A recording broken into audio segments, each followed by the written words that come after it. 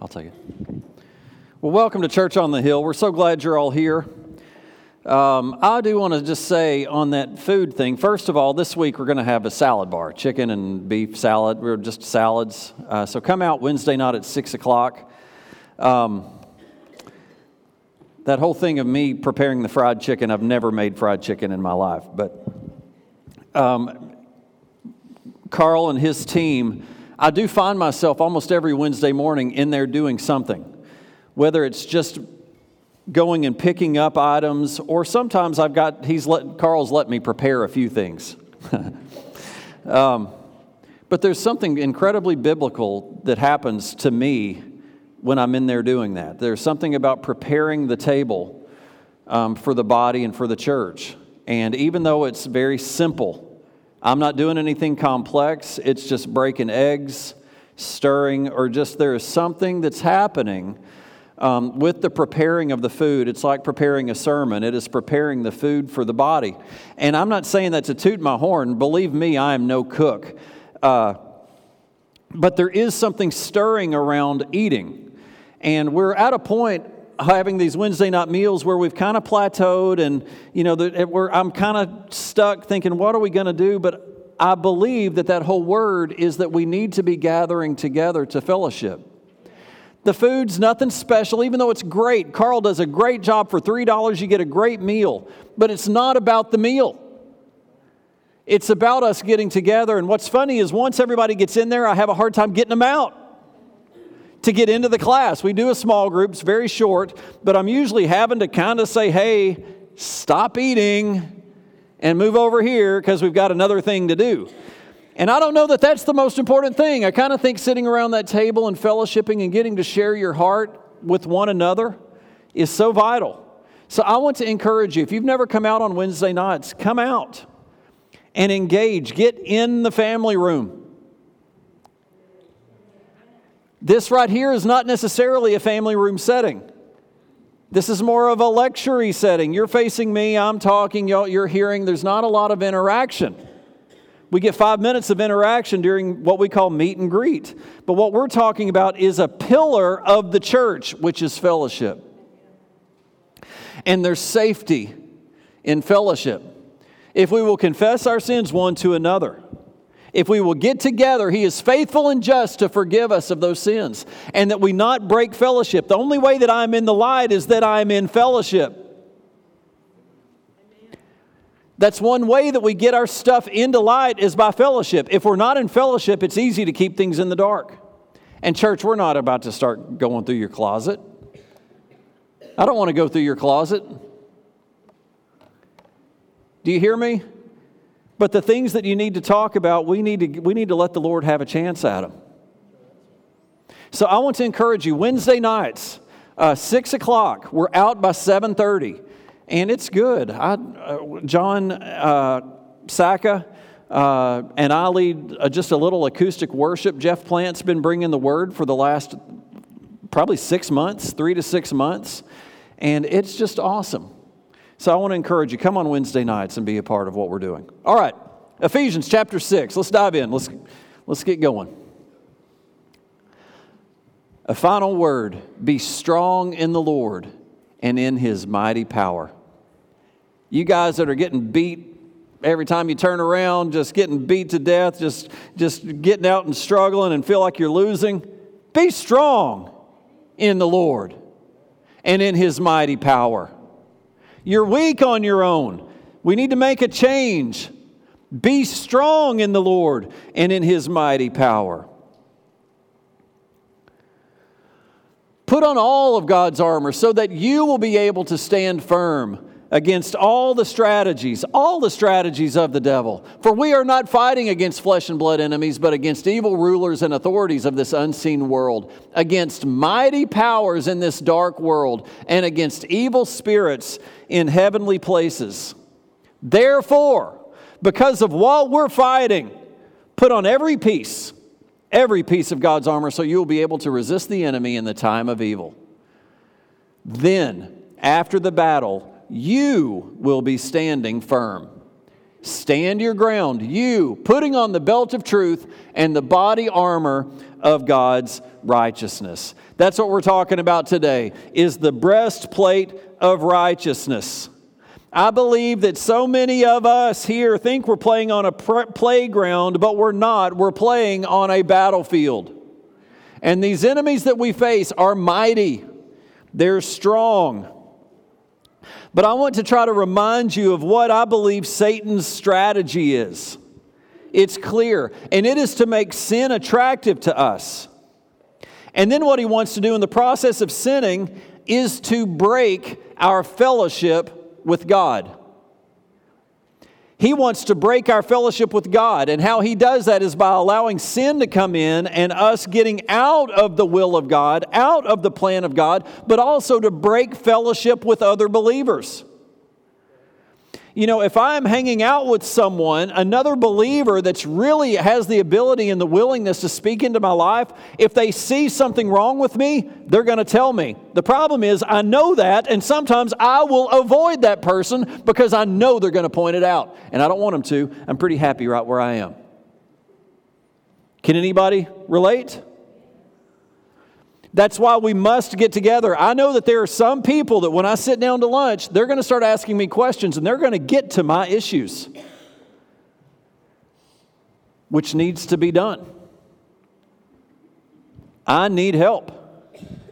Most of the time left on my own, I struggle. But when I'm surrounded by others, it says that when there's a multitude of counsel, we win. But there are ways that seem right to a man that lead to death. When left on my own, I struggle.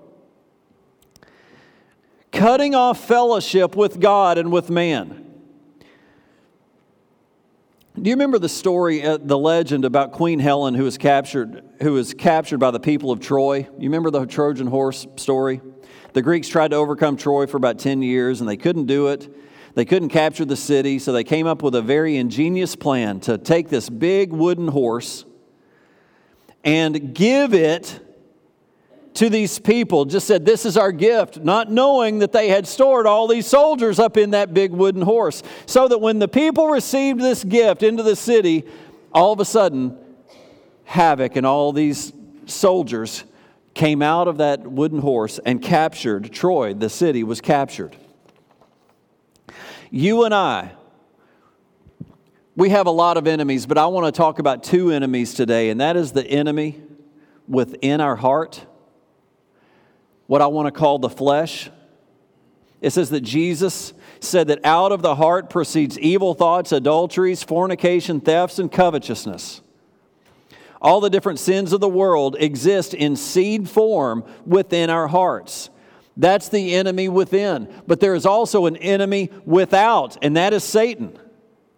And what he wants to do, what he wants the enemy within us to do is to open the gate so that he can come in and be in cahoots with the enemy that's within. And of course, in an extreme case, this eventually becomes satanic possession. We become possessed. Let me give you an example. Judas in John chapter 13. It says that Judas decided to betray Christ. There they are in the upper room, and Jesus says, one of you are going to betray me. And remember, it says, and Judas left, and Satan entered into him. So I want you to get a picture here. When Judas was in the upper room, Satan wasn't in him. Right? It says that Judas left and Satan entered him. So Judas was already fighting something beforehand. And I believe it's the flesh. Judas was over the money. How many of us know we struggle with money? I don't mean you struggle paying your bills. You struggle with your thoughts about money. And here's Judas. And it says, Jesus says someone's going to betray, and Judas left and Satan entered.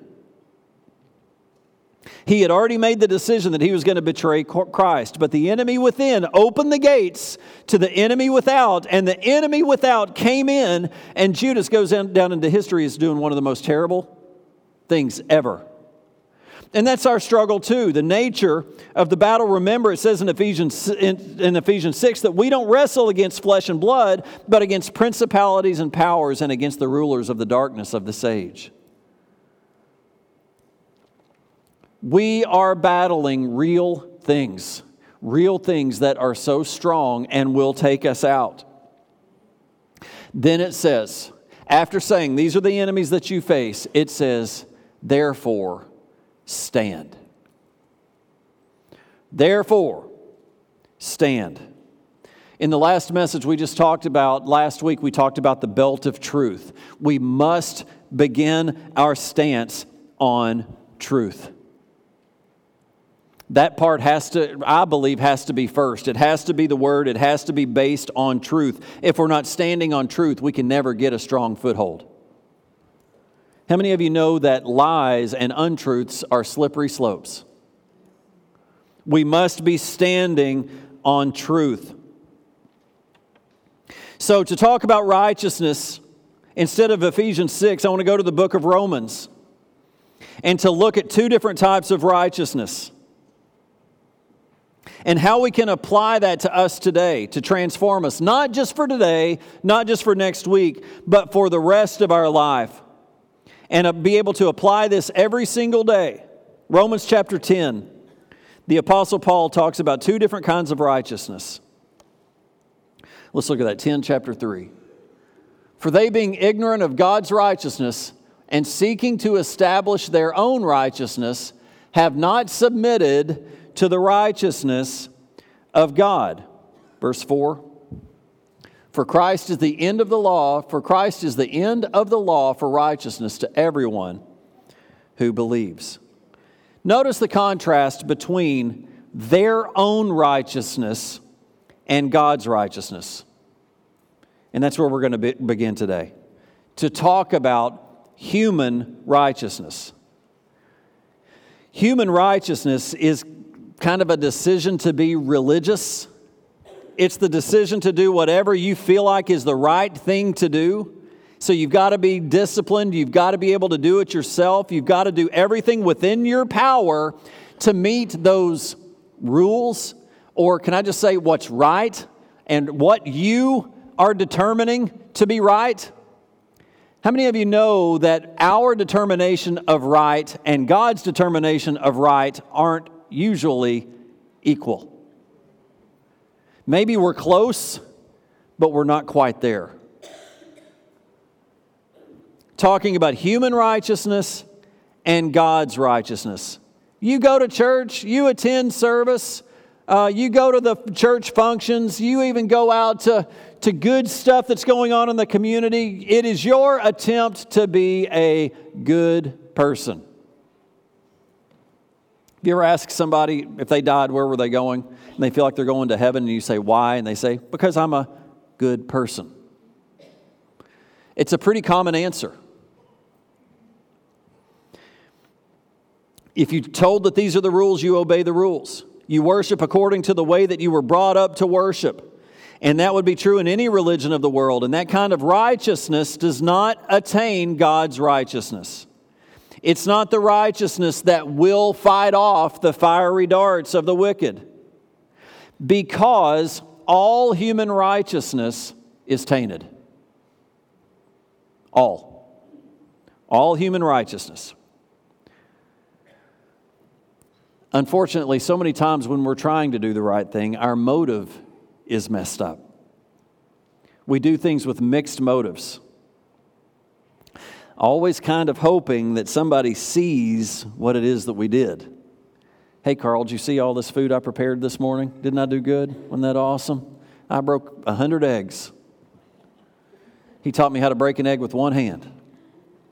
He did. He teaches me a lot. He's a great teacher. He's a great cook. But I try hard. Really, I do it on purpose. I don't want to tell anybody what I've cooked because there could be some repercussions to go along with that. There are times, though, that I want people to see what I've done. I've got a 13.1 sticker on the back of my car. I wanted the 26.2. I was supposed to run it yesterday, but I didn't. Miss Debbie Holmes sent me a text saying, hey, I'm praying for your run. And I'm like, Debbie, I had bitter things going through my head, not over Debbie, but man, I got injured and I couldn't finish. Just, wah, call the ambulance. Yeah. But we do things with the wrong motive so many times. But I want you to know there is a huge difference, this chasm, unreachable, unhumanly reachable, between God's righteousness and man's righteousness. Because I want to emphasize that if you're going to stand on the basis of your own record in God's presence, you're going to be blown away. You'll be rejected because human righteousness does not attain Christ's righteousness. This is what happens. Satan comes to us, and he loves to accuse. He loves to remind us about our past. So he comes in and reminds us and says, so you're a Christian. Look at what you've done. As a matter of fact, if you think that God still loves you and cares about you, how could you honestly think that with what you've done? And look at what all you've done. God's so mad at you, you might as well just walk away from Him. That's what Satan says. What do we say if we're thinking in terms of human righteousness? Wait a minute, I'm not bad. I'm a good person. I go to church each week. I tithe. I go to Sunday school. When they have a function, I go. I do good things. Overall, I'm pretty good. I'm not a bad person. And the devil eats you for lunch.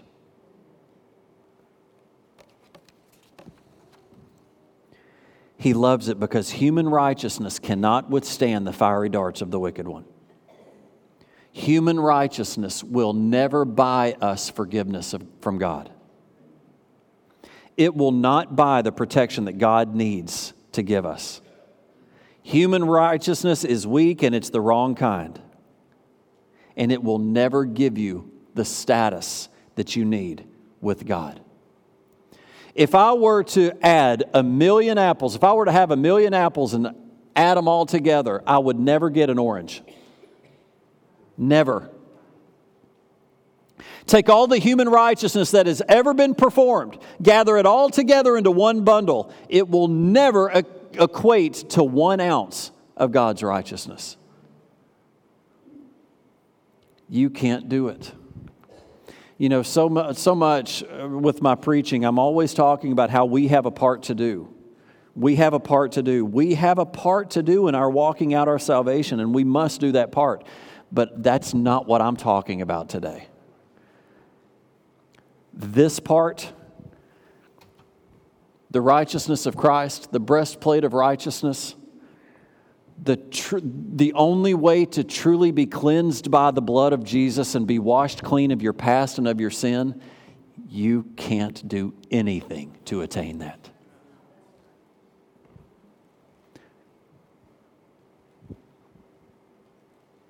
I'm going to show you how you can get it. Romans chapter 1, Paul proves that the pagans are sinners. In Romans chapter 2, he talks about the Jews who were self-righteous, who had their own righteousness and were sinners too. So in Romans 3, verse 19, look what he says. Now we know that whatever the law says, it speaks to those who are under the law, so that every mouth may be stopped, and the whole world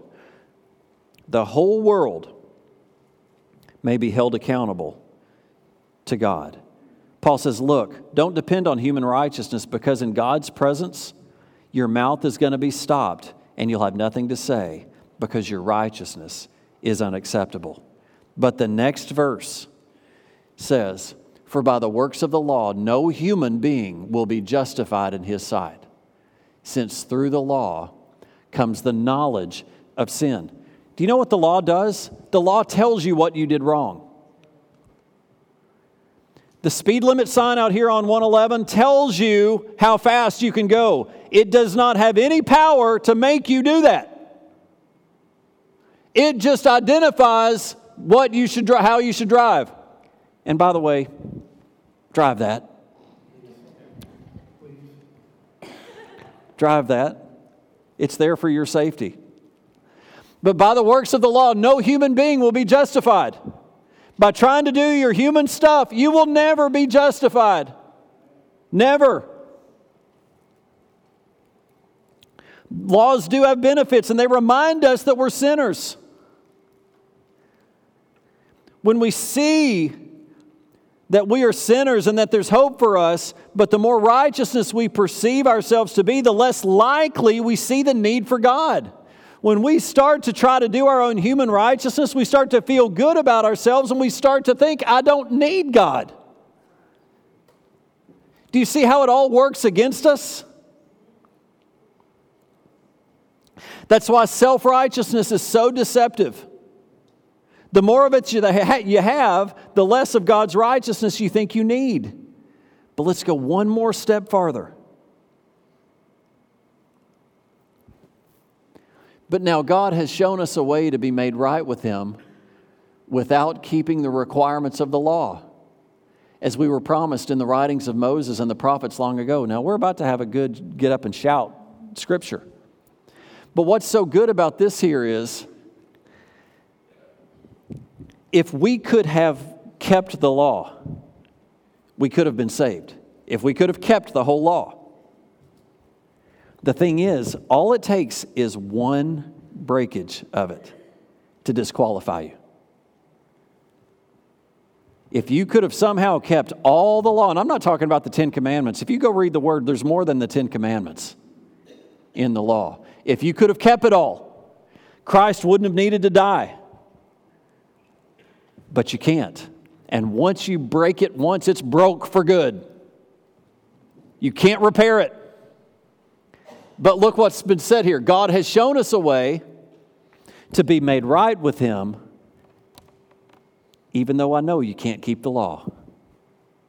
As was promised in the writings of Moses and the prophets long ago. Let's go one more step. We are made right with God by placing our faith in Jesus Christ. And this is true for everyone who believes, no matter who we are. That is so awesome. Yes. Why? Because you think you're that one. You think you're that one. That is Satan trying to keep fellowship broken. And God saying, no, I know who you are. I was there when you were born. I breathed life into you. You're only alive because of our Creator. He had you written about before you were ever thought about. He knew the beginning and the end of your days. He knew everything that you would ever do. And even knowing everything that you would do and think about and mess up, He sent His Son to shed His blood to pay for you. Whether you're a believer or not, everyone here today, God knew from beginning to end of you. He knew everything about you. He knows everything that's going to happen from here on forward. He knows it all. Even so, He paid for you. And all you have to do is believe. To be equipped with the righteousness of Christ, all it takes is your belief. Now, we're going to talk about next week what this does for us. But all it takes is your belief. And it's not just a saying, oh, I believe. There's a difference in you just saying it and you living it. There's a difference. Faith is measurable.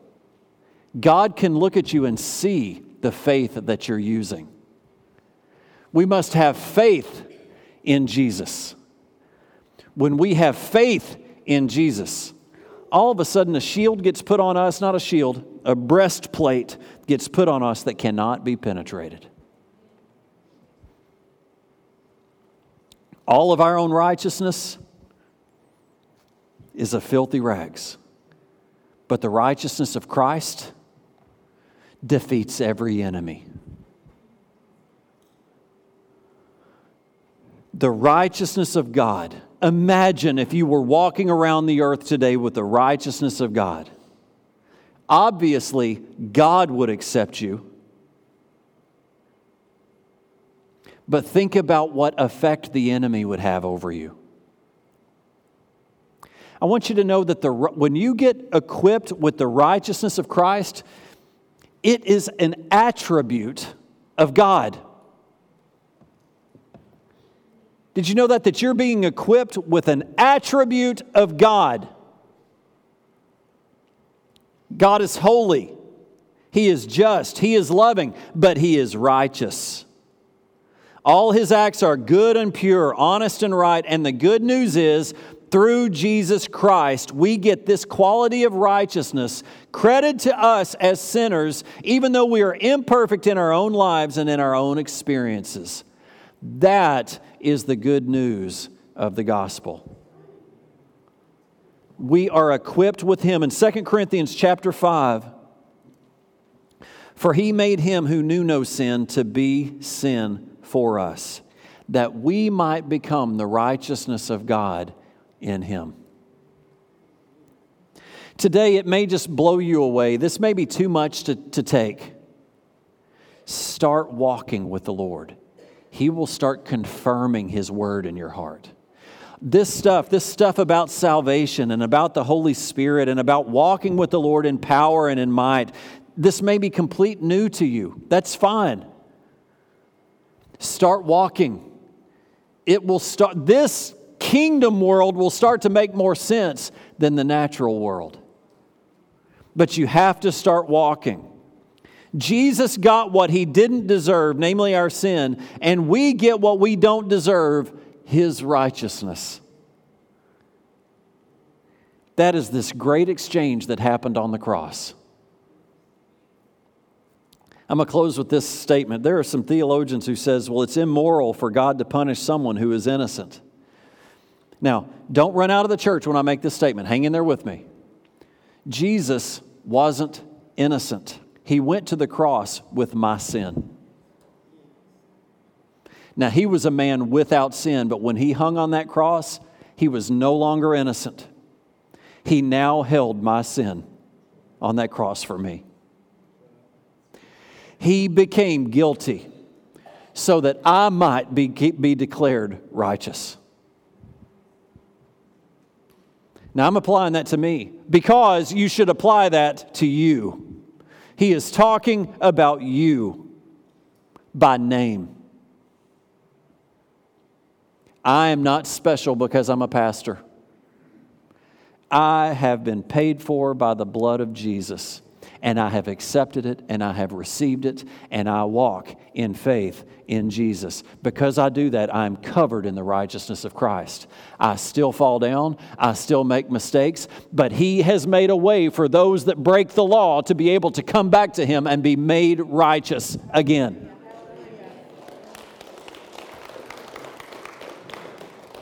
Because I fall down doesn't make me a failure.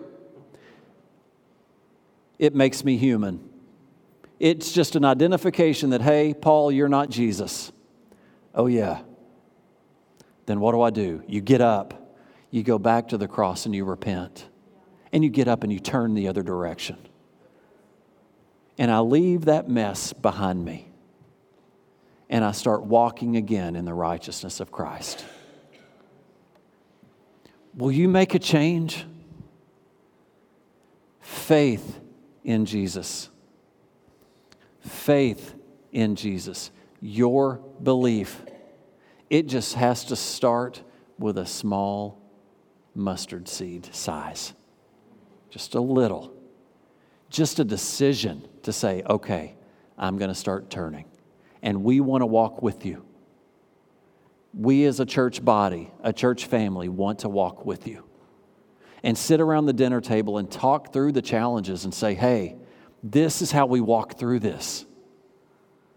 What have you been through? Oh my gosh, so is this family. Let's get together and let's talk through this because you can make it. Your life isn't over. And there's victory. There's victory for you. Amen? Amen. Let's stand up together.